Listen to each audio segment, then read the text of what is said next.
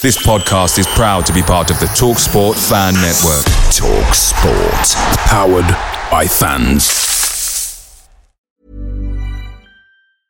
Many of us have those stubborn pounds that seem impossible to lose, no matter how good we eat or how hard we work out. My solution is PlushCare. PlushCare is a leading telehealth provider with doctors who are there for you day and night to partner with you in your weight loss journey. They can prescribe FDA-approved weight loss medications like Wegovy and Zepbound for those who qualify.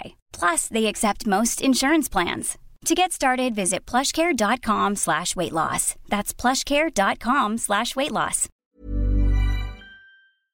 The TalkSport Fan Network is proudly supported by McDelivery, bringing you the food you love. McDelivery brings a top-tier lineup of food right to your door. No matter the result, you'll always be winning with McDelivery. So, the only thing left to say is, you in? Order now on the McDonald's app, and you can also get rewards points delivered too, so that ordering today means some tasty rewards for tomorrow. Only via app at participating restaurants. 18 plus, rewards registration required. Points only on menu items. Delivery fee and terms apply. See mcdonalds.com.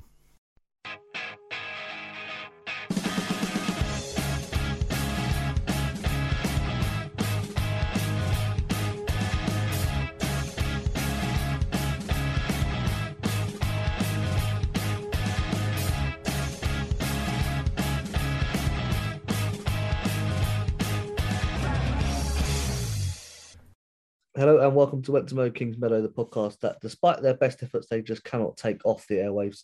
The weather has played a big part in the world of Chelsea FC win over the past week. The rain in Spain was a pain as Chelsea started to a 1-1 draw away to Real Madrid. And whilst the weather outside on Sunday was frightening and Chelsea's first half performance was delightful, it was nothing compared to the fright of Reading pulling 2 goals back after Chelsea had ploughed through them in the first half, leading 3-0. Despite the scare, Chelsea held firm, ending the game 3-2 winners, leaving them top of the table as our WSL fixtures come to an end for 2022.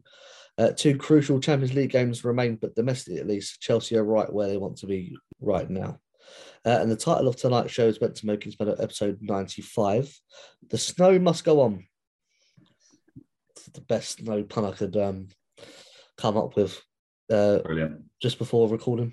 Remember, you can listen live every Tuesday at 8 p.m. by heading to mixler.com. That's mixlr.com.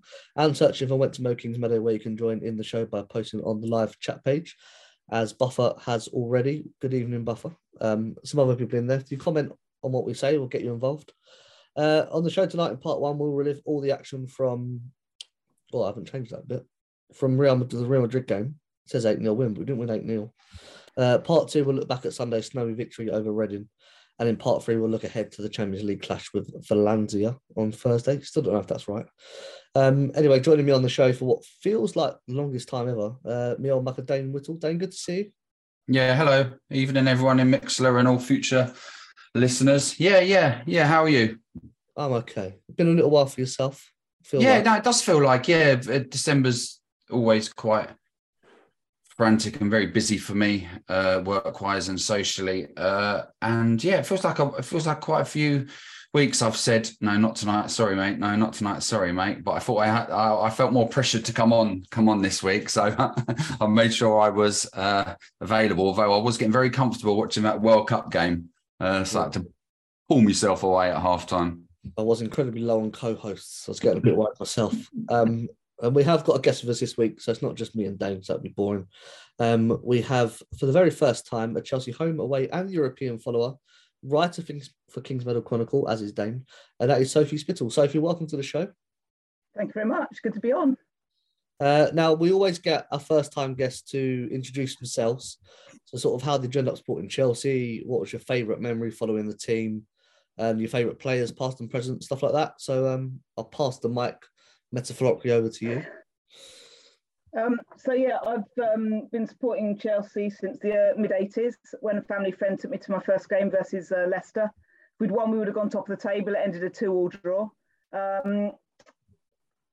In terms of the women's team, I've followed them since Tony Farmer set us up in 1992 through reading about them in the programmes and magazines and that sort of stuff. Although I didn't go to my first game until the 2015 Cup final at Wembley, where we beat Notts County. And my first Chelsea women's game at Kings Meadow was Katie Chapman's last game in 2018, and I've had a season ticket since the start of last season. I stand in the South Stand, so yeah, not in the West Stand. I just enjoy the element of standing at football, which you can't do in the men's game unless you go to non-league. So that's why I sort of stand at Kings Meadow. I don't have a specific favourite memory relating to the women's team. The men's team is probably the 97 Cup final, not Munich, although I was there. But my biggest enjoyment with the women's team has been meeting fellow fans who I now go to games with, who I'd not met sort of like a couple of years ago, and now they've become really, really good friends.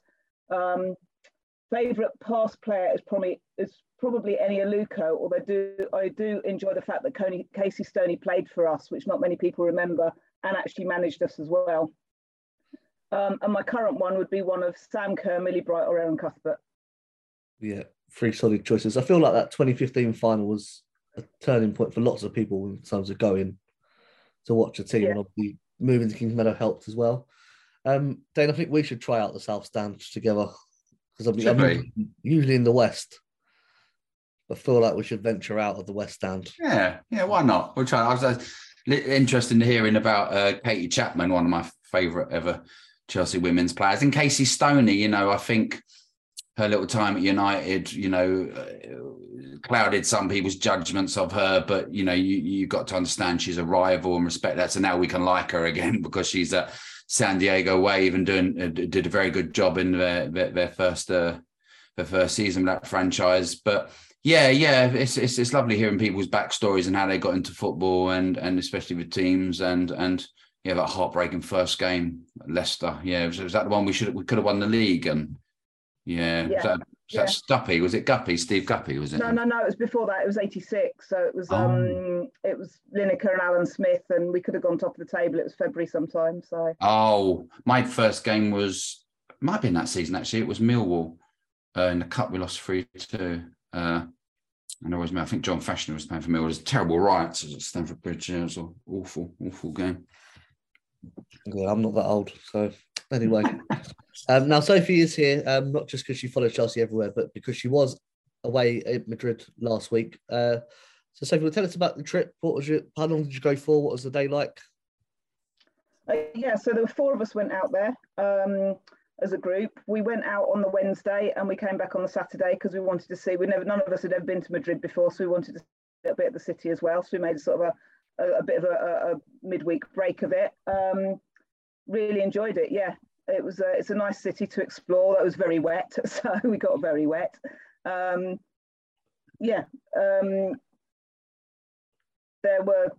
match was just one part of a really enjoyable 4 days. So, how many Chelsea would you say was there at the game? I would say probably 50, maybe slightly more than that. A mix of local in the area where the Chelsea fans were. I think there were other Chelsea fans dotted around the stand as well. In the area we were in, there's probably about 50 of us, including some fans from the official Chelsea Madrid Supporters Club who came along with their flag and were leading some of the chanting, which was really good to see them there as well. So it's pretty good going, isn't it, Dane? Supporters across Europe, I suppose, coming to watch the team. Yeah, no, it's always lovely. It's always nice. So, whenever I've travelled away, or, I remember speaking to, it was quite surreal in Munich in 2012 over the Champions League final and talking to the German Chelsea supporters, which was obviously quite funny, a massive hatred for Bayern Munich and all other teams. And yeah, it's lovely to see, it's nice just to see shirts scattered around when you're on holiday, having travelled so many times to America, I see so many shirts, and when they realise you're from London and you go regularly, Jesus, you can't get away. Yeah, no, I was watching at home on the laptop and my volume was down quite a bit. So was there a decent atmosphere? Yeah, I don't think it was too bad. I think the Madrid fans had a section that I call like a typical European away section with a megaphone and a drama and flags, but they didn't make that much noise. And whenever they started the chant, the Chelsea fans seemed to drone out the Madrid with the Chelsea bit. So, but considering how many of us were there, I think the Chelsea fans were fairly loud and consistent across the whole game, as we always are. So, Yeah, I mean, I've done a couple of European aways for the men's team, never for the women's yet. But when you do go away, there's not always the friendliest welcome for visiting Chelsea fans abroad. Was it different for the women's team? Yeah. I mean, I've done a couple of men's away games in Europe, and I've never come across any issues. But yeah, no, there's definitely a much more relaxed atmosphere. To be honest, whenever we told anybody that that's what we were there for, most people weren't even aware there was a game going on. So it was a public holiday in Spain in those sort of like 2 days, sort of the Tuesday and the Thursday. So it was incredibly busy, Madrid, with lots of people in town. And yeah, we spoke to a few people, and as I say, they didn't even know there was a game going on. But when we explained what we were there for, they knew about Chelsea. They spoke to us. They're sort of talking to us about Madrid. A lot of them knew the players, knew the Spanish players. Yeah, it was really friendly. But then I've always found that following women's football, I've never had any issues like I have with following men's football. So, what's the women's team's fan base like? I wonder what their average attendance is, because obviously, I know Barcelona's is very good. I don't think it's as big as Barcelona's. I mean, the stand that we were in, they've only got one real big stand at the ground, and that was pretty full. But the stand opposite us was empty. Nobody was in there at all. So was that the one that the first team played in whilst they were redoing their stadium? So it's the second teams, isn't it? It's the B team stadium. I can't remember. Yeah, that's the one. Yeah, they've only just taken over this women's team, haven't they, Real Madrid? They sort of took over a team, just said, you're Real Madrid now. Yeah, basically. So you was there for 4 days. Obviously, you don't have to answer this, but I just want to understand the cost of it, because when the men's team gets drawn away, the flights and prices obviously go sky high. Is it quite cheap to get away? Yeah, I mean, we flew out of Heathrow with Iberia. Tickets were probably 150 quid, so not too bad at all. Considering it was, especially considering it was out of Heathrow, and the hotels, considering it was public holiday in Madrid, were really reasonable as well, and it was a decent hotel right in the city centre. So I think we did the whole thing for 4 days, including spending money. We were out there for less than £500, which I think is pretty reasonable. So, yeah, what advice would you give to some Chelsea fans? So hopefully we get through, obviously, the next round. If they want to go away and follow the team, what would your advice be to fans who want to go? Just do it. Take the bull by the horns and just go and do it. Look at where the ground is. Look at whether you want to be near the ground or in the city centre if you want to do some exploring. Because the Madrid, the ground was right out near the airport. It wasn't the easiest one to get to, but because we were spending some time in the city, we stayed in the city centre. So we got a train out there, and then we got a taxi back after the game. If we'd been there less time, we probably would have stayed nearer the ground, sort of in the airport hotel. So just have a look where the ground is, see what the public transport links are like, see what taxis are like, and just do it. Just go for it, because it's brilliant. I love to travel, so for me, watching Chelsea abroad is just like 2 of my big passions in one hit. So I just say go for it. I would have done a lot more men's Euros, but trying to get tickets for the men's Euros aways over the years have been incredibly difficult. So I only went to a couple, but I enjoyed both of those as well. And I was lucky enough to go to all 3 Euro Cup finals and the one in Amsterdam, and they were all brilliant as well. So yeah, my advice is just go for it. If you want to do it, go for it. That Madrid trip sounds a lot cheaper than my whole experience watching Angel City in LA. That includes cab fares and their $30 Heineken pints. Yeah, I'll stay a little bit closer to home from now on. Yeah, absolutely. We'll see who we get in the knockout rounds if we get there. Let's move on to looking at the actual game then, because from what I watched, I thought Chelsea looked really off. Was there that sort of vibe there? I don't think we played our best, but I don't know how much of that was because Madrid didn't let us play our football. They were very physical, like they were at Kings Meadow. There was lots of sort of congestion. One of our players always had 2 or 3 players of theirs around them, and sort of vice versa. The match seemed to be, especially the second half, it seemed to flip sort of like 10 minutes of Madrid pressure to 10 minutes of Chelsea pressure. So yeah, I agree. I don't think we played our best, but I can't decide if it's because Madrid didn't let us or just because we haven't been playing our best for most of this season. Yeah, then we said before the game, sort of a point was okay, not a disaster. Do you think they'll play for the point? don't think you do. I don't think when you're a club as big as Chelsea, you play for a point. You might, play a little bit deeper or a little bit more passive aggressive zonal marking, or change it to tactical marking, woman to woman. Sorry, and he said man to man, based on your position. I never think you actually play for the draw. I think in the game, you would have. I think Emma would have taken a point, and you've got to look at the experience as a positive experience. Yeah, I get what you said before, and it looked a bit off, and that hangover looked a little bit carried on to Sunday as well. But it was a case of this happens. You can't perform at a high level all the time, and big teams, the bigger teams get through games without losing by playing off, and unfortunately, the lesser teams don't. They'll get a battering, as we've seen in the top leagues. So, yeah, a point was okay in the end. We got ourselves in good positions. You've got to remember, before Real Madrid scored, we had the better chances and could have been two up at least. Sam didn't have a radar on it, especially around the goal. So, yeah. I wasn't too disappointed. We've all probably watched football long enough to know that you get games like this, and gladly accept the 1-1 and a point. Yeah, I mean, Dane mentioned a couple of good chances there, Sophie. We've spoke about Sam Kerr a lot this season. What's your opinion of her this season? Because she seems to be not the Sam that we know and love.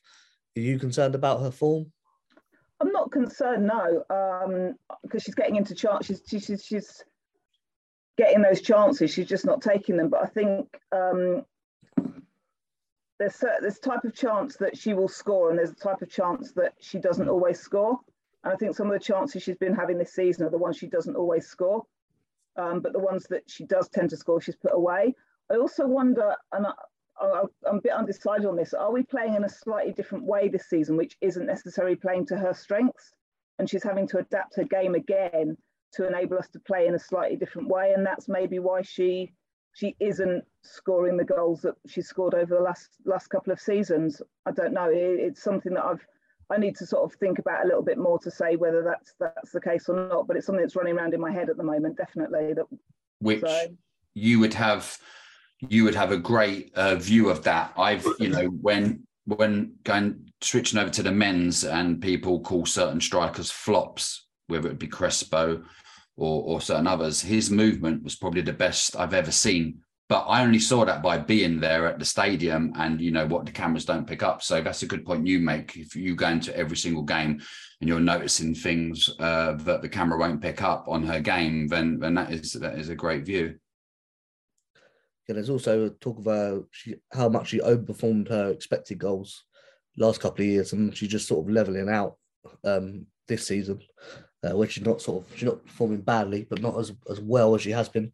So she say she's a little bit more criticism on social media, I'm noticing, for her than usual. I think she's one of these players that when she's playing well and scoring goals, everybody loves her. But she's one of those players that people like to criticise when she's not necessarily scoring 2 or 3 goals every game. As Dean said, she's playing well enough. She's just overperformed the last couple of seasons, which means that people expect that all the time. I think if you can see it as a positive or a negative, I think it turns out to be a negative because she does miss quite a few chances. But what people see is she gets herself in so many good goal-scoring situations, probably more than any other striker I'm seeing in women's football. And because she misses quite a few chances, she gets a lot of criticism. But her movement is amazing. And maybe she just gets herself in too many great goal scoring opportunities, and it's just the way it is. But yeah, I'm not seeing a lot of other strikers with that movement of hers. Yeah, it'd be tough for me to criticise her. She usually starts a little season a little bit dry, and then she catches up. But maybe you're right, Dean. Maybe we expected. Maybe we've been lucky, or we've been blessed, or whatever. And she's just sort of like coming back to, I still expect her to bang over 20 odd goals this season. It's harsh on Bethany England, who's a fantastic striker, but unless it gets desperate, I don't think Sam is droppable at the moment. She's just so dangerous. It'd be different if she looked a little bit lackluster and off the pace and not getting in the positions and played like I used to play with my hands on the hips, standing on the halfway line, waiting for the ball and not doing much running. But she's not, left, right, central, all around. She runs defenders ragged. She takes them in positions they don't want to be. And she keeps doing that. And even when she's missing chances, her head doesn't go down. Yeah, it'd be hard to drop her, in my personal opinion, at the moment. Yeah, well, that's what we've said all along, isn't it? You're always waiting for that moment where she's going to click because she's Sam Kerr and you just don't take her out of the team, even if she does miss his chances. The last thing I do want to say on Real Madrid, Dane, we spoke about them so pressing us really well and like they did in the first leg. I suppose the difference was in the first leg that Anne-Catherine Berger didn't pass them the ball for them to score a goal, and perhaps if she hadn't, we'd get away with a 1-0 win from a penalty and we're patting ourselves on the back a bit more. Yeah, again, the harsh reality of a goalkeeper in at the top of a game in football. One mistake leads to a goal, but as we just was mentioning with Sam, she can miss a couple of chances, and Chelsea will still end up winning. Obviously, not in this game, but in most games. But yeah, it's unfortunate, and yeah, it happens. Unfortunately, what she saw was not there, obviously, millimetre of seconds later when she passes the ball. And yeah, it was a good finish, to be fair. But yeah, it's one of those you just brush yourself down and just get on with it, because obviously if you take that negative with you for the rest of the game as a goalie, even you're dropping everything and spilling everything. But she is, as we all know, very strong mentally. And she did come back and pulled off a cracking save in the second half when she came out and smothered the ball. I mean, that was fantastic. So not every goalkeeper would be able to do that. No. Yeah, I did feel bad because Weir tried to chip her and I tweeted that she's not Mary Earps. And straight away she passed her the ball and scored. So I felt like I did jinx that. So I'll take that one on for the team. Just finally, Buffer on Mixler says that he thinks we showed Real Madrid too much respect. Would that something you would agree with, Sophie, or you would say that Real Madrid did play a great game? I don't know if we showed them too much respect, or if we allowed ourselves is probably a bit strong, but if we sort of dropped down to their level rather than imposing our game on them. We started off by imposing our game on them, and then when we didn't score those couple of goals, I think they then managed to impose their game on us. Maybe that's the issue that Manchester City have had for the last 2 seasons. Yeah. Not that I watch the games, but again, it's all about missed chances, isn't it? And the missed chances we mentioned before would have put us with a nice little buffer before. I think personally, and I'm not, ignorant to know that us three could all watch the game and see different views with our eyes and our mind. What I saw was Madrid grow into the game, I thought, after about 20 minutes or whenever the goal went in, due for the fact of the chances were missing, due for the fact that Chelsea was a little bit sloppy in possession and position, and that gave them confidence. Whether their game plan was always to harass us and harry us and press us, right backs and left back, did really good jobs on us, and I think they grew and they actually looked fairly decent. But you want to compliment them at the same time. We're also a little bit critical of our performance. So yeah, it does weigh each other up each side. Real are a good team. They got further than us in the Champions League last year, so we've got to give them that. Right, we're going to take a short ad break now. When we come back, we'll talk about the Reading game. Before we do that, a reminder that our summer series celebrating the 30th anniversary of the creation of the Chelsea FC women's team is available in full on our Patreon page. Subscription costs you £5 a month. In return, you get access to interviews with Tony Farmer, the man who created the team, George Michaelis, who managed the team from 2002 to 2005, and Matt Beard, who was Chelsea's coach before Emma Hayes. If you head to patreon.com/Kings, then you can sign up there. You also get early access to these podcasts. So if you're listening on Spotify, iTunes, or wherever else you get your podcast from, you can listen first ad-free on our Patreon page as well. So make sure you check that out. We will be right back. Cheech. JK. In all the years you've been following Chelsea, you hardly ever miss a match, home or away. But how would you feel if you couldn't be there and it's not on TV? Oh, Chich, I'd be bereft, inconsolable. The thought of missing my beloved Blue Boys live. It's all too much. I know, JK, I know. It's all a bit too much, isn't it? Yes. Well, panic not. NordVPN have come to the rescue. They have? Yep, NordVPN allows us to watch any match, even if it's not on live TV here. They do? Yeah, they do. With just one click, they switch your virtual location to a country which is showing the match, and they act as your cyber bodyguard whilst online, protecting your personal data and sensitive info like card details and passwords. Oh, wow, great. But yeah, I bet that'll cost me a fortune. Actually, JK, it's only the price of a cup of coffee per month, and you can use your account across 6 devices. It's a bargain, JK, and best of all, no more tears for you. Oh, thank you, NordVPN. I'm so happy, I could cry. Where do I sign up, Chidge? Well, to get the best discount off your NordVPN plan, go to nordvpn.com/Chelsea Fancast. There's no risk with Nord's 30-day money-back guarantee, and you'll help support the Chelsea Fancast. The link is in the podcast episode description box. Away days are great, but there's nothing quite like playing at home. The same goes for McDonald's. Maximise your home ground advantage with McDelivery. You in? Order now on the McDonald's app. At participating restaurants, 18 plus, serving times, delivery fee and terms apply. See mcdonalds.com.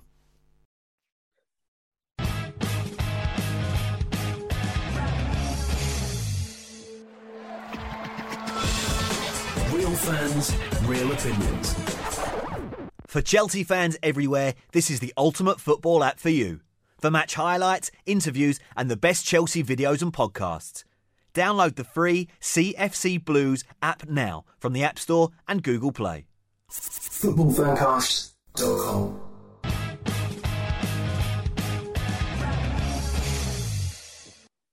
Welcome back to part 2 of Went to Mow Kings Meadow. Time now to look back at that 3-2 win over Reading in the WSL, which took place this past Sunday, the 11th of December at Kings Meadow.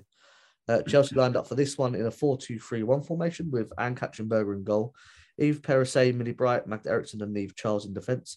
Sophie Ingle and Erin Cuthbert played in the pivot with Johanna Rytting-Kaneryd, Jelena Kankovic and Fran Kirby supporting Bethany England in attack.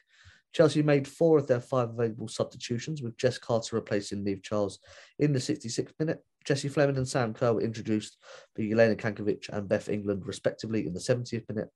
And in the 81st minute, Guro Reiten came on for Johanna Rytting-Kaneryd. This left Shachira Mizovic, Anik Nouwen, Lauren James, Kadisha Buchanan and Alsu Abdelina as the unused substitutes. Stats-wise, Chelsea had 61% possession, 18 shots, 9 on target, 7 corners and 7 fouls to Reading's 39% possession. 8 shots, 3 on target, 2 corners and 13 fouls. Line-up, Dane. Beth in. Was that a surprise or not? Because we always talk about playing Sam and you got to stick with Sam, and then Beth was there. Yeah, but they can play together. Probably overdue. I think like recent seasons, it's been hard, especially if you've got a fit Fran Kirby and Pernilla Harder. Lauren James now really showing the potential, and Bethany who walks into most teams in the league and possibly in European football.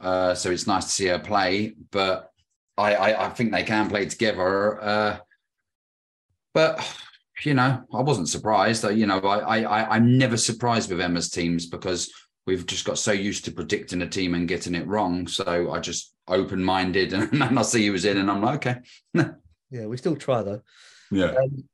I actually thought Beth would start this game because Sam had worked really, really hard in the Madrid game. It's only a 2-day turnaround, travel time and stuff, and I think that's probably one of the reasons why Beth didn't come on in Madrid, was so it was in Emma's mind that she would start on Sunday. So I wasn't surprised.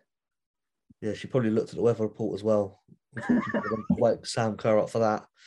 And well, she did bring her on, and she didn't look very happy about it, did she? Looked quite cold. Yeah, I mean, the change that I looked at most, Sophie, was Jelena Kankovic getting her first start. We haven't seen too much of her. What we have seen, I thought, was pretty good. Excited to watch her. What did you make of her inclusion and her performance as well? Yeah, I was really glad to see her start, and I thought she played really, really well. Obviously, got the 2 goals, which makes it a cracking game for her anyway. But I think some of her link play, some of her passes, which we've seen in a couple of the other games, she was finding passes that I don't think anybody other than maybe G last year we have in a team that can find. So I think that has got the ability to really open up low block defences if she can find those passes in those games. So yeah, I'm really excited by her. I'm really glad she's playing for us and not for Arsenal. Yeah, absolutely. I wrote a piece about her before the season started, and someone said that her profile was very similar to G, and I think we've missed that this season. And obviously she's been injured, so it's been difficult. But yeah, we'll talk about her more as the show progresses, I suppose. Then the other thing I sort of want to talk about, we always talk about Alsu Abdelina because we are big fans of her. In her 2 sub appearances, she's got 2 assists, but still can't get a start. And Fran was preferred out wide left. You broke up when you said who, Ben. I didn't hear a lot of that. I thought mainly about Fran being put on the left rather than maybe having someone like Alsu come in for Guru as a natural player there. Yeah, it's a hard one. I remember you saying a good few shows again after a fairly decent sub role if I think she'll play more, and I said no. I suppose in that time I suppose you got to remember as well the sub changes as well might have changed, because at one point we were very comfortable. I was screaming more for Lauren to come on because she has this natural wonderful ability of going from A to B to C really quickly and turning a deep midfield role into attack. And I thought with Leicester pushing us should be perfect to come on. But maybe Emma didn't want to put her in a position where she likes to play if she gets pressured and loses the ball. So I just think she Emma's sort of mindset changed as the game went on. I did not think it was. I think it was still a bit of a hangover from Madrid. We know what European trips are like and what it can do to you, and the performance just sort of carried on. We got away with the win. We're thankful for that. That's, as I said earlier, what happens with great teams, and I think that the performance sort of made up her mind with the substitutions. I think she would have went a little bit differently, and other players would have got more of a chance coming on. But no, not when Leicester just went 3-2. Not Leicester, sorry, Reading. Yeah. I suppose it's always like hindsight, isn't it? I mean, Fran scored the opening goal, which was from a quick free kick from Kankovic, who found Kamrid. Kirby on the left getting the goal. Some very quick thinking from Kankovic. Sophie, as we said, not something we've seen this season, really. Do you think she's going to be a big difference maker sort of the end of this year and into the start of the new year, hopefully? I think she's definitely got the potential to be. Whether she starts in the big games, I don't believe she will. But for the Readings, the West Hams, the Leicesters, I think she's definitely got the potential to start, especially, as I say, in teams that play a low block, because she's got that eye for a pass that can break down a low block, knock it over the front to Sam or to Fran or whoever's Guru playing up there to create that chance for us. So yeah, she's definitely got the potential to be a change maker for the team. Was it Guru who you said you thought should have started instead of Fran? No, I was wondering if Alsu should have started. Oh, sorry. Yeah, I was going on. I had in my head Guru because every time you said that, it sort of broke up a little bit. So I was going to say, because I didn't think Guru was particularly great by her own high standards and in Madrid. But you obviously weren't talking about her. So Russian interference probably on the airwaves. From that, the goal, though, Dane, it was made by Bethany England getting that free kick, which was by winning the ball off the defender. And that's sort of the thing she does, is that she does the dirty work that doesn't really get praised or mentioned in a very different way than what Sam does.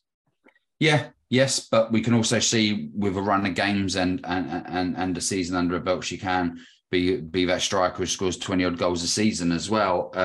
Different sort of likes to hold the ball up, but also likes to get in dangerous positions, But the dirty work, she'll definitely. It's always one to put her head in places where it shouldn't be, and her foot in.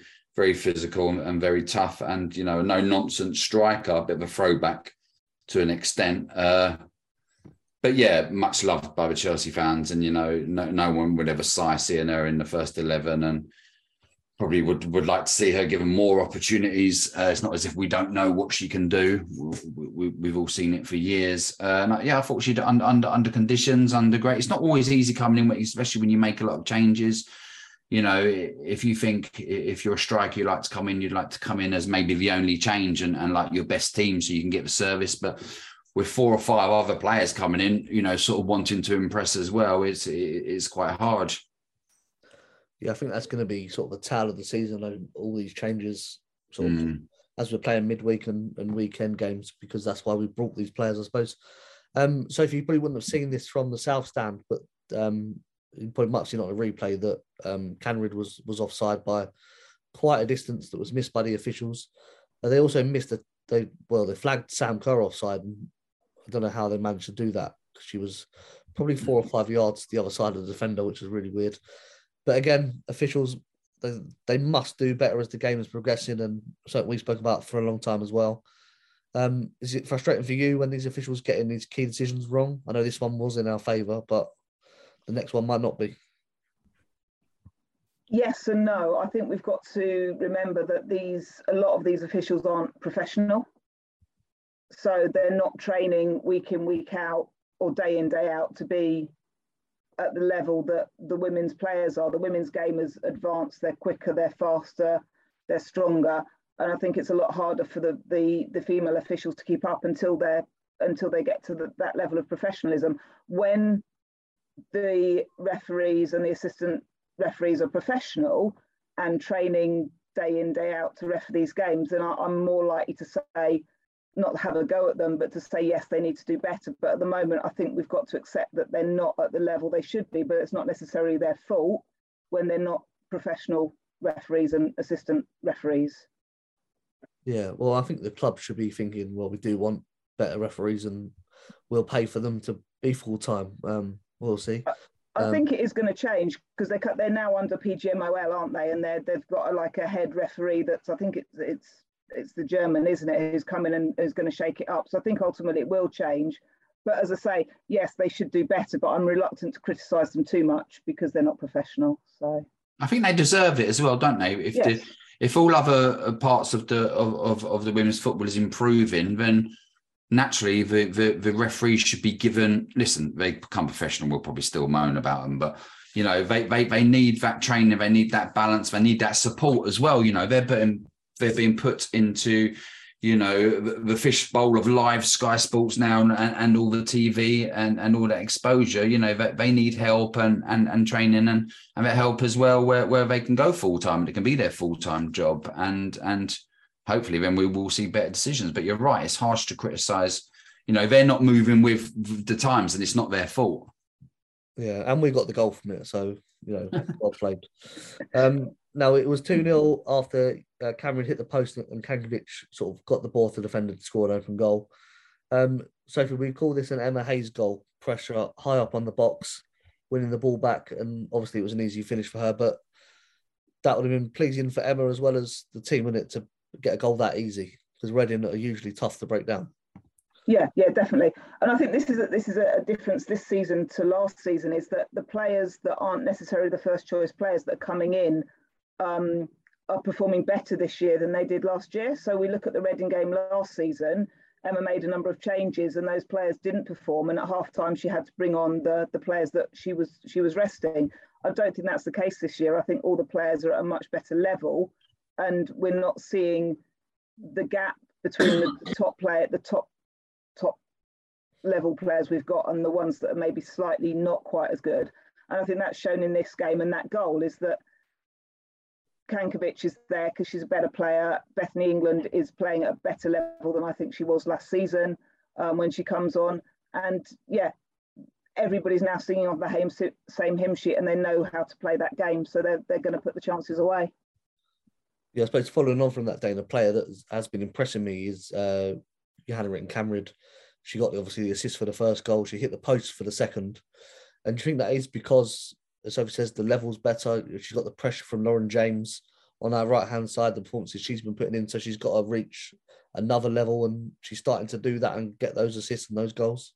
Well, that's what you hope, don't you? You hope, you know, you see these players performing, and then the hope is by bringing them into this, without standing too big-headed, world-class environment, they will express themselves even more. And that's what you're starting to see with Emma. We know, you know, if she makes 10 transfers, 8 or 9 of them will be a build-up over a season. We won't see them too regularly. You know, they'll have the odd squad rotation unless they're massively high, like Katisha Buchanan, who's got that high capability and performances already. Even Perisset, has been a little bit in and out. I expected her to go in quite soon. But they will raise their game. They will play better. I've seen certain massive players over the years play at lower levels, and you would never would have guessed that they were Premier League or Champions League winners. It's good to see players rise to the occasion.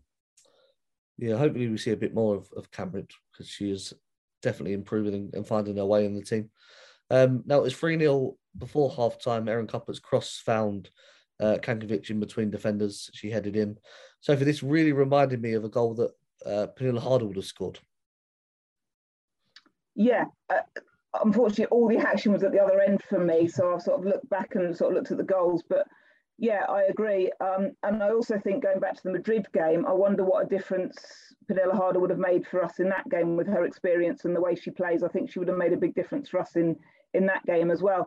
But yeah, definitely. And whilst I don't think Kankovic is a Pernilla Harder sort of player, I think, as I say, she's more of a creator rather than a dynamic forward that Pernilla Harder is. I think her and Jessie Fleming between them can hopefully replace Pernilla's output for the time that she's unfortunately out for. Yeah, obviously we mentioned Kankovic a lot tonight, Dane, and she has been injured. How important is it that she can stay fit and then, as Sophie says, help recreate Harder's output? Well, massively, as we've seen, come in and perform. They're not robots. They're not always going to perform at the level that maybe we expect or Emma expects. So you need that squad. And as Sophie said too rightly earlier, if the level's not too much of a big drop within the squad, then you're going to see these players playing obviously a lot more regularly. And if you are struggling in games, you need these players to come on and produce. One of our bugbears at the beginning of the season was not what we were seeing from Lauren James. It was the fact that the assists and the goals were not coming as a forward player. That's what you need to be successful and to be picked regularly. And then that's what you need from attacking midfielders, whatever position they're playing in, whether it's the front three or as I said, in an attacking element of midfield. You need them to assist, keep the ball, do fairly well defensively, but produce goals and open chances for fellow players.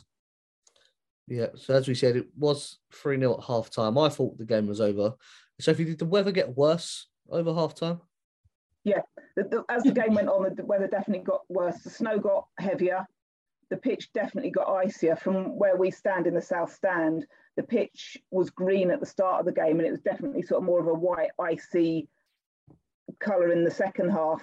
So yeah, I think the weather definitely got worse in the second half. The temperature definitely dropped. Yeah, so I went to take my son to bed. I come back down, it was 3-2. So I wonder what has happened completely. So I did have to watch these goals back. Dane, the first one, a bit of a disaster all round for both Magda and for Anne Katzenberger.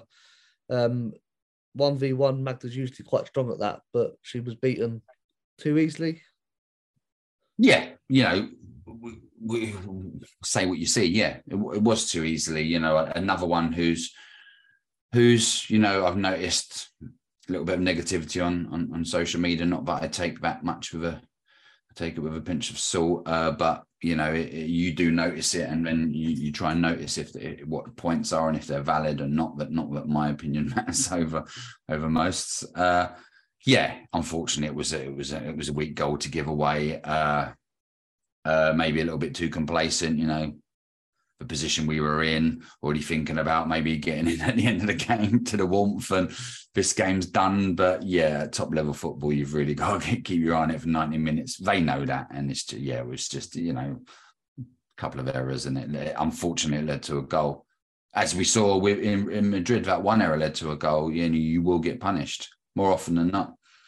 Yeah. Sophie, would you say that, because it was quite close to Berger, her body, she just didn't get down quick enough, that she should have saved it, or the conditions played a part in her losing it under her body? I think she should have saved it, and I think probably if it wasn't as cold, she probably would have saved it.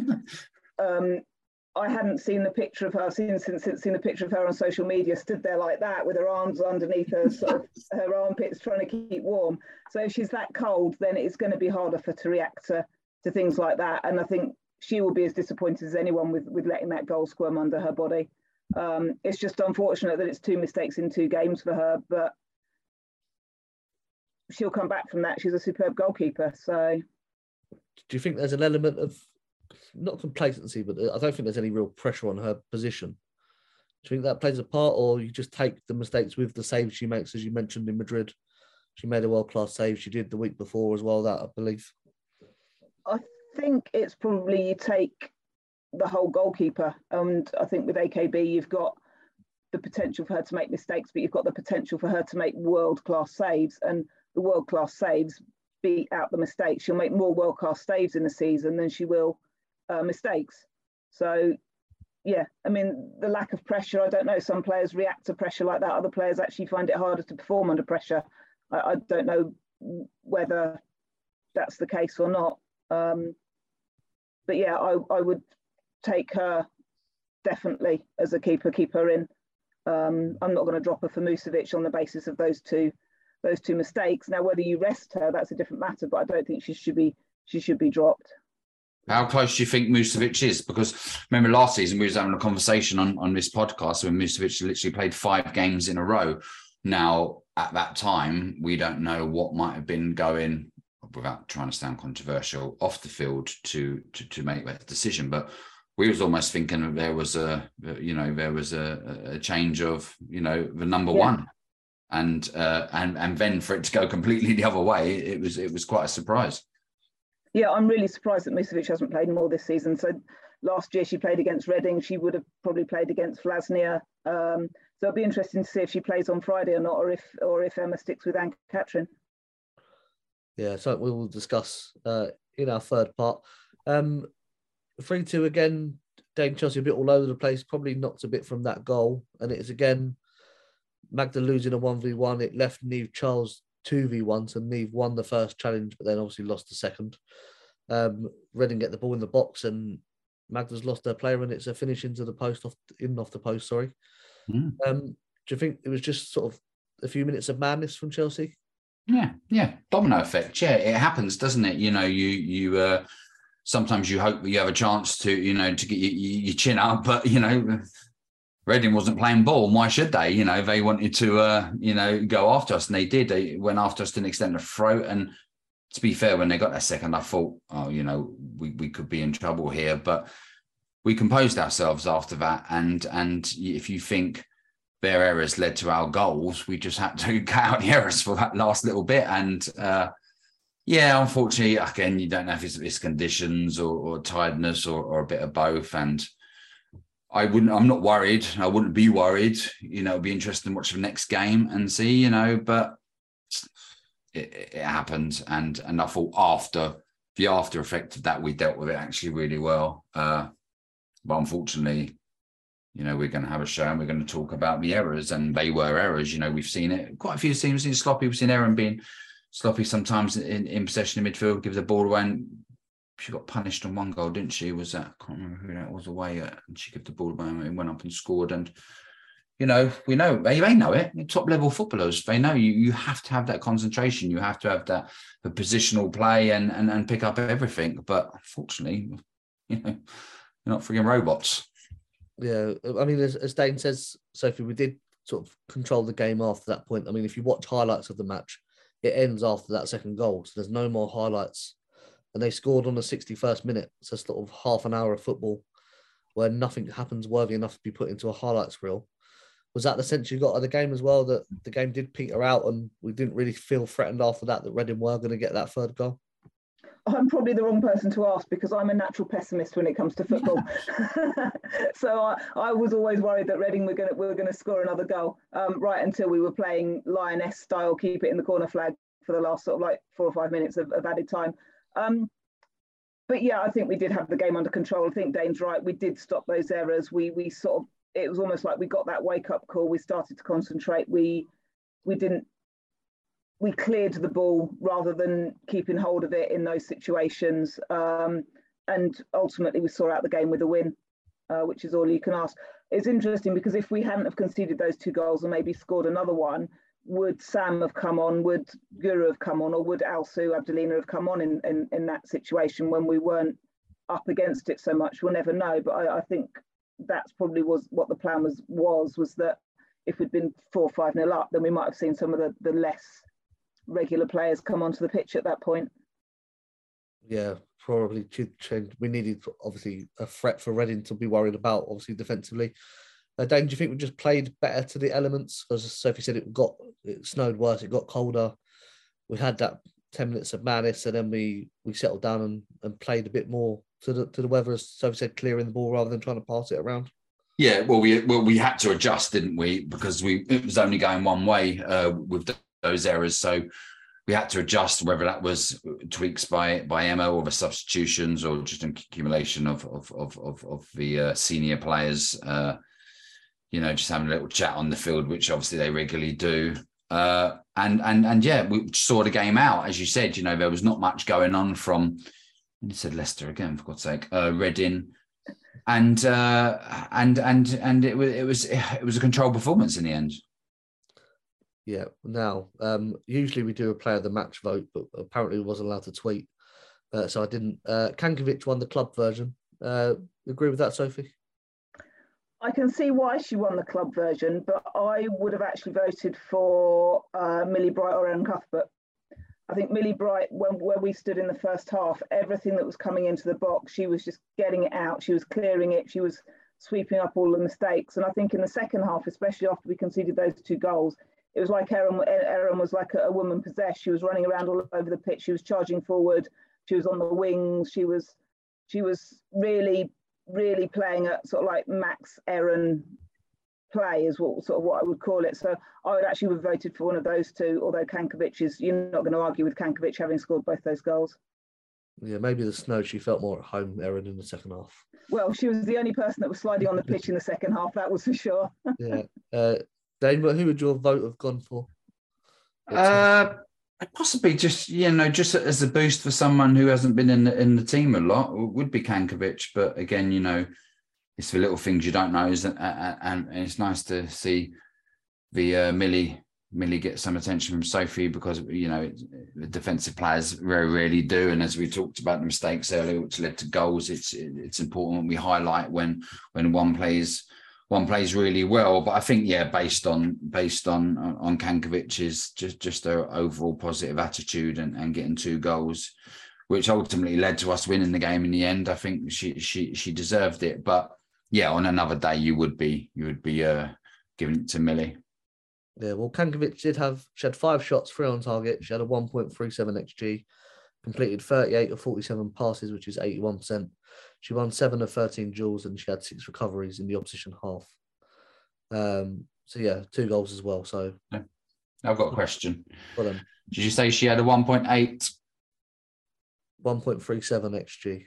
1.37 XG. And for any listeners who potentially want to know what XG is?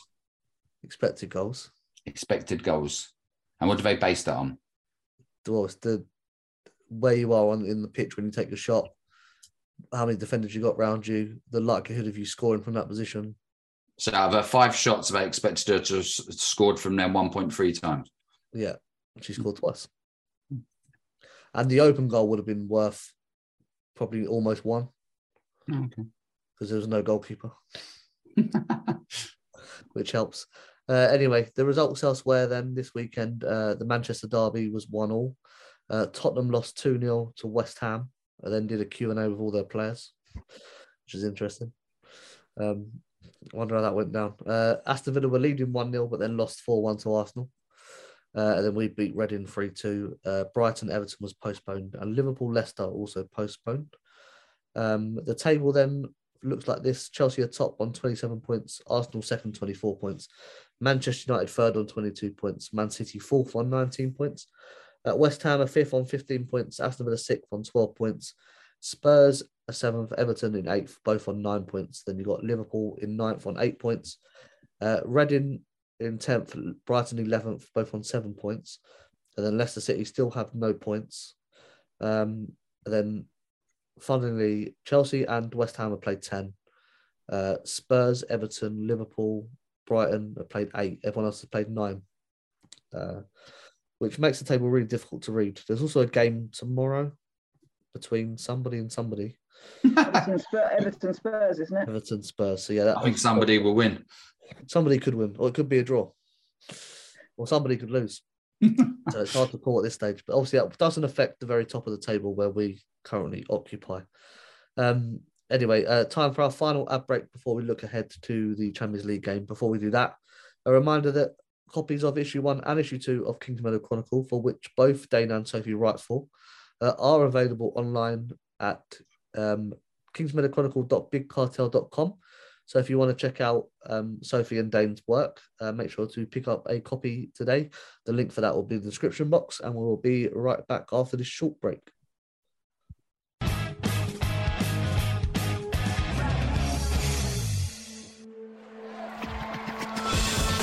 Real fans, real opinions.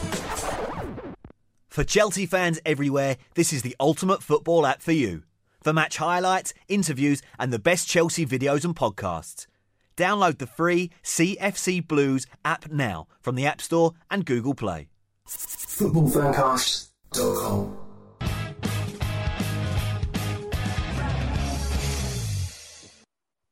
Welcome back then to the third and final part of Went to Mow Kings Meadow. Time now for a quick preview of our Champions League group game away in Albania against Valentia. As we said, still don't know if that's right. Is it Thursday or Friday? Friday. Friday, so yeah, don't know much. Sophie, are you going? No, I would love to have gone, but it just didn't work for a number of reasons. I'm not quite that brave a traveller. Yeah, although I did look at, well, I'm going to come on to this, but I looked at the weather and it's actually quite nice in Albania compared to the UK right now. So I'm sure Sam's looking forward to it. Anyway, thanks to Harry Edwards. So he's at Harry Edwards 16, if you should follow him on Twitter if you don't already. If we win, and on PSG win, Chelsea have qualified. If we win and PSG drop points, we confirm first place. If we draw and PSG win, we have still qualified. If we draw and PSG drop points, we have confirmed first place. If we lose but PSG win, we're qualified, but we're now in second place. Lose and Real Madrid win, not qualified. Lose and Real Madrid and PSG draw, qualified. Understood all that, Dane? I was reading something else, but I did. I was listening. I'm sure he was. So what happens if we win and PSG lose? Argentina have gone through. See, not listening at all. Doesn't know. Sophie, it's easier just to win, isn't it? Yeah, definitely. We win. We don't need to worry about anybody else, and we don't need to worry about that PSG game in December either. We can go and play at Stamford Bridge and enjoy ourselves. Yeah, which would be nice, wouldn't it?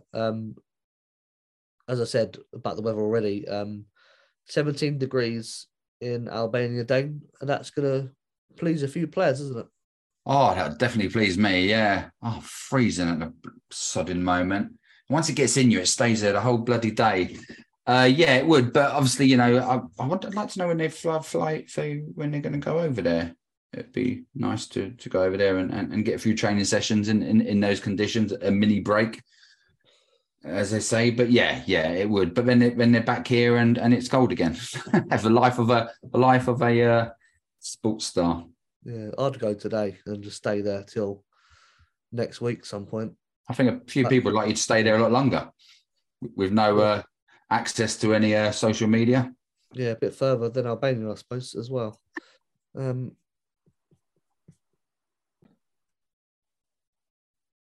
Yeah, based on that weather, Sophie, would you bring Sam back in or would you give Beth another chance against a lesser opponent? I think you start Sam, hopefully score lots of goals and then bring her off at half-time or 60 minutes and give Beth the chance to get a few goals against the tiring defence. Yeah, Dane, would you agree with that? Obviously, there's no game at the weekend, no WSL game. It's only a week till PSG on the Thursday. It's a chance to get the rest of the recovery in if Sam does start. Yeah. There's also a chance to maybe start both Sam and Beth. I think you can adjust for tactics, not too much. Play a system that to suit the opposition, which could benefit the attacking players. Again, without second judging what I expect to happen. I can only foresee what I expect to happen, and I think you can get away with taking a few risks in this game. But you're right, is Sam a confidence player? I don't know. I think she's just a confident person in general and a bubbly, positive person in life. So it's easy to say, like, throw her in to get her some goals, but I wouldn't be surprised if she had another game where she struggled a bit and when knocked in a few in the next game, because that's what Sam does. She's just that sort of player. But I don't think it makes much difference with her whether she plays and scores to the next game, when she would probably play and score as well. Yeah, she got 4 in the first leg, didn't she? Well, first game against. I think the season started stale for her, and I think she started to look good. And it was only the last couple of games, I think, that she's missed a few chances. But I'm not worried about anything. There's nothing I'm concerned about. I'm never concerned with Sam, because when we start to question her is when she shuts us all up, or shuts everyone up, and long may she keep doing it. Yeah. What about the other end of the pitch then, Dane? We spoke about AKB a bit, and do you think she starts or Musovic comes in for this one? Well, you would have thought, like Sophie said, she would have started. But, obviously tend to forget that we didn't get out of the group stages last year. So although it's a weaker team, you still want to win. You don't want to be caught last year. We got a lot of points for someone who finished third, and teams who did qualify got lesser points for us in other groups. So maybe it'll be a professional job. The first thing is to get out. Then you might, as you said earlier in the show, then you might see some changes, some rotation when we've if and when we have qualified. But I still think you can take a risk, and I think you can put Musovic in goal. It was a surprise to obviously risk. Does that mean you'd see Buchanan? Would you play her in this game? You'd think so if she didn't play on Sunday. Yeah, Sophie, what about you? I don't think it's a risk to play Musovic at all. I don't think she's that bad of a goalkeeper, but we do have to win as well to make sure we have qualified. Also, it's something we didn't do last year. Do you think that will play on Emma's mind a little bit when she's deciding her team for this one? Yeah, I think if Musovic had played the first game against Vlasnia and some of the other league matches like Leicester, I would say she'd probably start this game. But because she hasn't, I think Emma will stick with AKB. Interesting. That's a change I haven't made, actually, is Musovic in goal. Dan, you mentioned Buchanan back. Do you think, given a bit of a sloppy performance against Reading, that might be a chance to rest Magda and have Brighton Buchanan playing as that 2 in the back four? You'd think if anyone would need a rest would be Millie. She always seems like the last choice for a rest, but maybe she's just one of those players who just constantly needs to play, and a rest doesn't actually help her. Again, you can look at it from the other side, can't you? Like a double-edged sword. That if you do play Magda, she plays well against, again, sorry about sounding ignorant, a weaker opposition. But I don't. Do you think Emma looks at it that way, or she just thinks your levels are down a little bit, fitness levels rather than performance levels? And I think certain players can get away with a few average displays. It's if it then carries on, then there's an issue. I think Emma knows what certain players bring to the table, and I don't think she'll be worried or concerned at the moment about Magda, because we still got through those games roughly unscathed. A win and a draw. Yeah, and as you say, we always get the team selection wrong. So yeah, why do we try it anyway? Sophie, do you think there's a chance for the likes of Marin, Katrina Svitkova, Alta Abdullah, those that haven't really played at all to start, or she will go strongest team, and then make those 5 subs count? I think she'll put a strong team out. Let's try and get the game won early, and then rest players after that. I mean, interestingly enough, Svitkova wasn't even on the bench at the weekend. She was interviewed pre-game, so I don't know if she's picked up a knock or something. But I don't think Marin will start. I think she's obviously not fully fit and is possibly even struggling for fitness, unfortunately. But yeah, I don't think she'll be a starter. Maybe she'll come on if we sort of like a few goals up. I don't know. But I think Emma will go strong, and then I say hopefully win the game early and then make the changes either at half-time or the 60th minute. Yeah, Buffer on Mixers reminded us that Musovic did play in the first game against Valencia. Just checking. Okay, my apologies. I was just going with what Sophie was saying. Yeah, I was at that game as well. I should have known that. Sorry. There's so many games though. They do all blur into one. I always say this, especially when you have to talk about them every week. Let me get back onto what I was going to ask. Sophie, Kankovic, a player like G in that number 10 role, do you think she'll carry on now, or you could, as we're going to play against a weaker team, quote unquote, drop her back into that sort of midfield, more central midfield role and allow Ingle and maybe Cuthbert, one of those, to have a rest as well? Yeah, I think that's definitely a possibility. I'd like to see her sort of drop into more of an 8 rather than a 10. But I don't know. I mean, Erin and Sophie, I mean, to me, this season, Sophie's like a new player compared to last season. The amount of games she's playing and how well she's played, but she probably deserves the rest. Yeah, Kankovic could play, but equally you could put Fleming in there as well, or you could play Fleming and Kankovic and rest one of Erin and Sophie. So I think we've got a few options in midfield now, which is good, because at the start of the season I wasn't sure what those options would be. So yeah, it was a bit light, wasn't it? It was sort of Erin and that was it, and then Sophie come back, and then all of a sudden we're spoilt for choice for who to play. Dan, I mentioned Cameron in the second part about how she was impressing. Do you think she keeps her place in the team, or we'll see Lauren James come back in because she missed the last game? Well, Lauren hasn't seemed to have started much in Europe, has she? Unless I'm wrong as well. I'm sure, wasn't the Real Madrid away game her first start in the previous 4 games? So it would be quite harsh, obviously, if after 2 goals in your previous game, you're not given an opportunity. But, you know, I don't think Emma gets pulled on emotion. I think she just gets pulled on who she thinks in that moment is the best 11 who's going to win the game. I don't think it's irrelevant what happens in the previous game, to an extent, obviously. Yeah, I'm going to check that now for you. So she didn't start against Valencia. She didn't get on either, actually. She missed that game.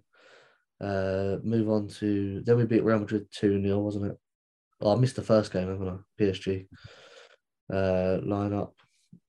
Yeah, Cameron started that game. She did come on, though, after 56 minutes in the home game against Real Madrid. And she started away. Where do we go for this game? October. This is thrilling podcasting, isn't it?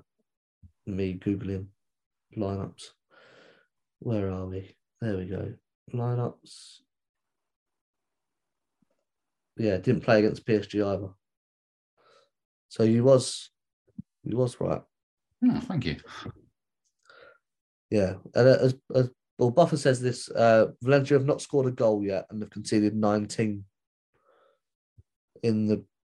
Is that just in the Champions League? I'm guessing. Do you think we're being a bit too cautious because we've got the scars from last year? No, she'll definitely go out, you know, pick a side to win and get through. I don't think, you know, there's a couple of positions where you could possibly play someone who's not playing regularly, but I think she'll go all out for the win and comfortable. And I think you could see them all, Kerr. You know, it wouldn't be the first time that Emma's adjusted positions as well to get another player in for, you know, why not play Lauren and Henrid? Play the whole attack. Kankovic. Yeah, what we always say about Chelsea Sophie is that early goals so important for us. We don't want a repeat of like the Juventus or the Zavet games last year, where we did struggle to break them down. So getting that early goal is going to be crucial, isn't it? Yeah, definitely. Interesting enough, I didn't think she did, but Millie Bright was rested for the Vlasnia game, so she could do the same again this game and play Bright and Buchanan and Eriksson together as a partnership for this game. And I thought that was the start of Buchanan's improved performance, was that Vlasnia game, because she was playing on the right hand side of the defence, and she's got better as she's played on the right hand side more. So it wouldn't surprise me if Bright was rested for this game. Yeah, well, this is my predicted lineup, which will be probably 5 or 6 players wrong. Musovic starts in goal. A back four of Mielda, Buchanan, Brighton, Charles. Cuthbert and Fleming in midfield with Camrid, Kankovic, James, and Kerr up front. Let Dane finish writing it down, and then he crosses it all out. Sorry, can you say that again, please? Who have you got? No, I'm saying I want to say you're 11. You keep breaking up. All right, Musovic in goal. Yeah. Mielda right back. Yeah, I like that. Yeah, Buchanan and Bright. Okay. Charles, left back. Okay. Cuthbert, Fleming, midfield. Camrid, right wing. Kankovic, number 10. James, left wing. Kerr up front. So you're resting Sophie. You'd think Erin might need a little bit of a rest. She was rested against Leicester. I think Sophie played more minutes recently. Although Sophie only played one international, Erin played 2 international games, didn't she, in their last break? So, yeah. What changes would you make to that, Sophie, if you were Emma Hayes and I picked the team for you? I think I'd like to see Musovic in goal. I think Carter might get a game, or even bring him back in Periset at right back. I don't think Mielda will start as much as I'd like to see her start. I think it'll be Eriksson and Buchanan. I think Millie will get a rest, and then Charles or Carter. Wouldn't surprise me if Jess Carter came back in.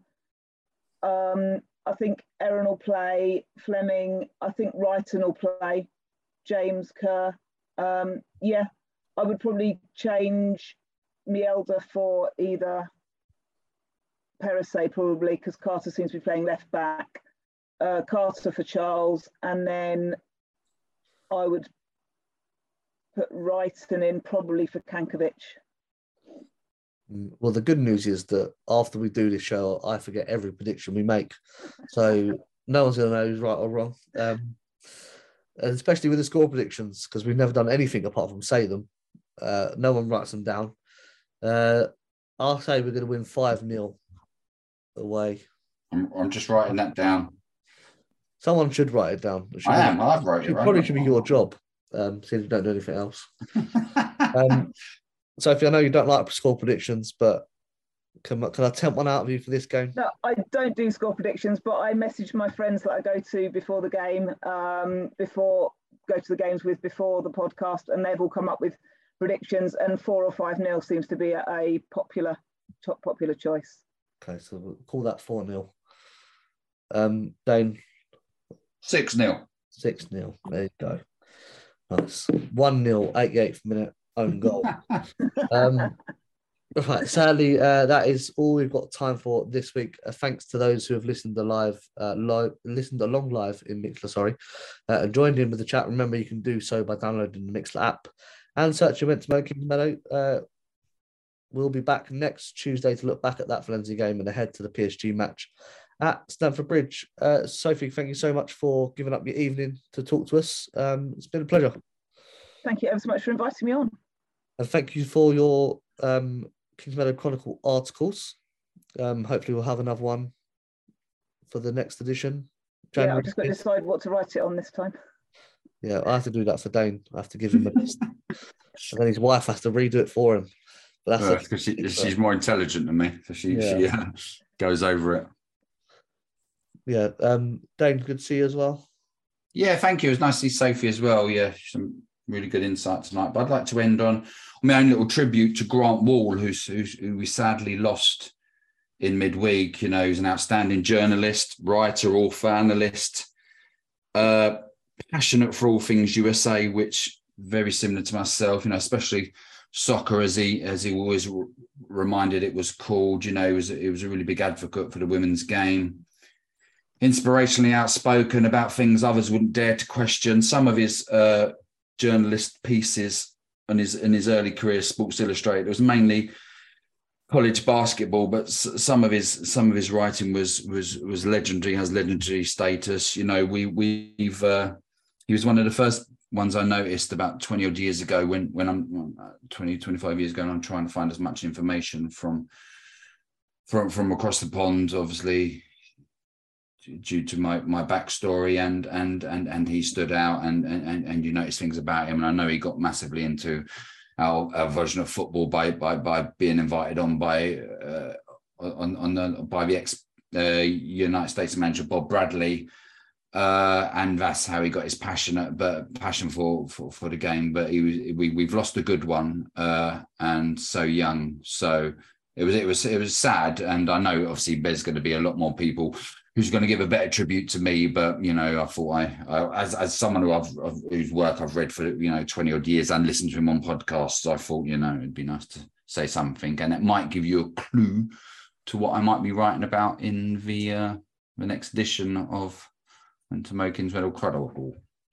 Yeah, I look forward to reading it because, as you said, Grant was a name that I think everybody just knew.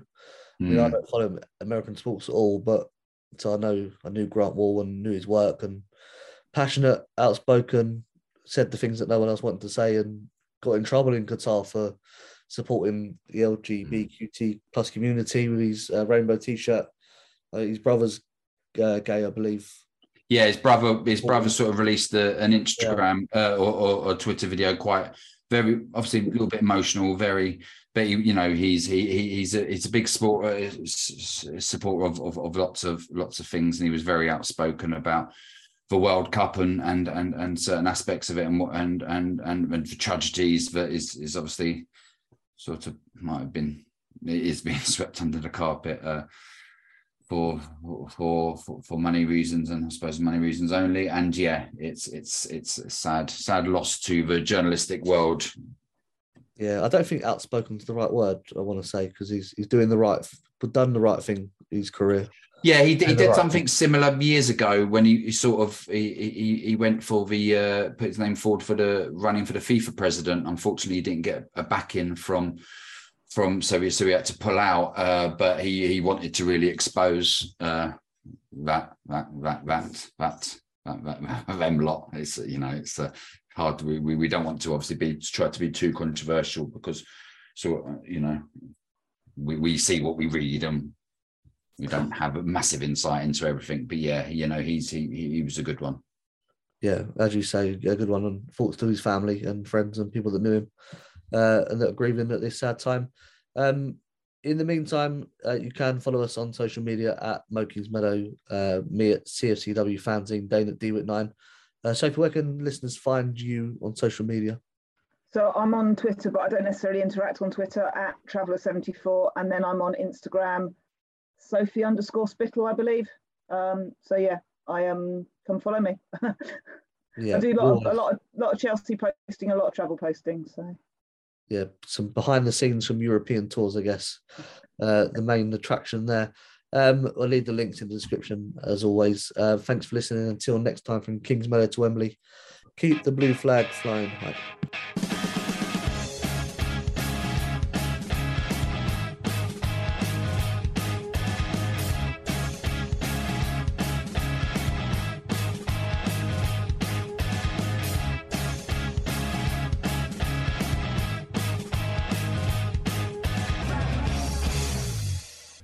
It's the 90th minute.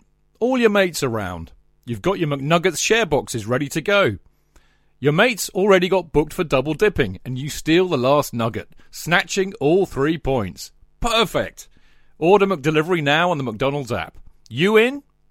At participating restaurants, 18 plus, serving times, delivery fee and terms apply. See mcdonalds.com. Normally, being a little extra might be a bit much, but not when it comes to healthcare. That's why United Healthcare's Health Protector Guard fixed indemnity insurance plans, underwritten by Golden Rule Insurance Company, supplement your primary plan so you manage out-of-pocket costs. Learn more at uh1.com.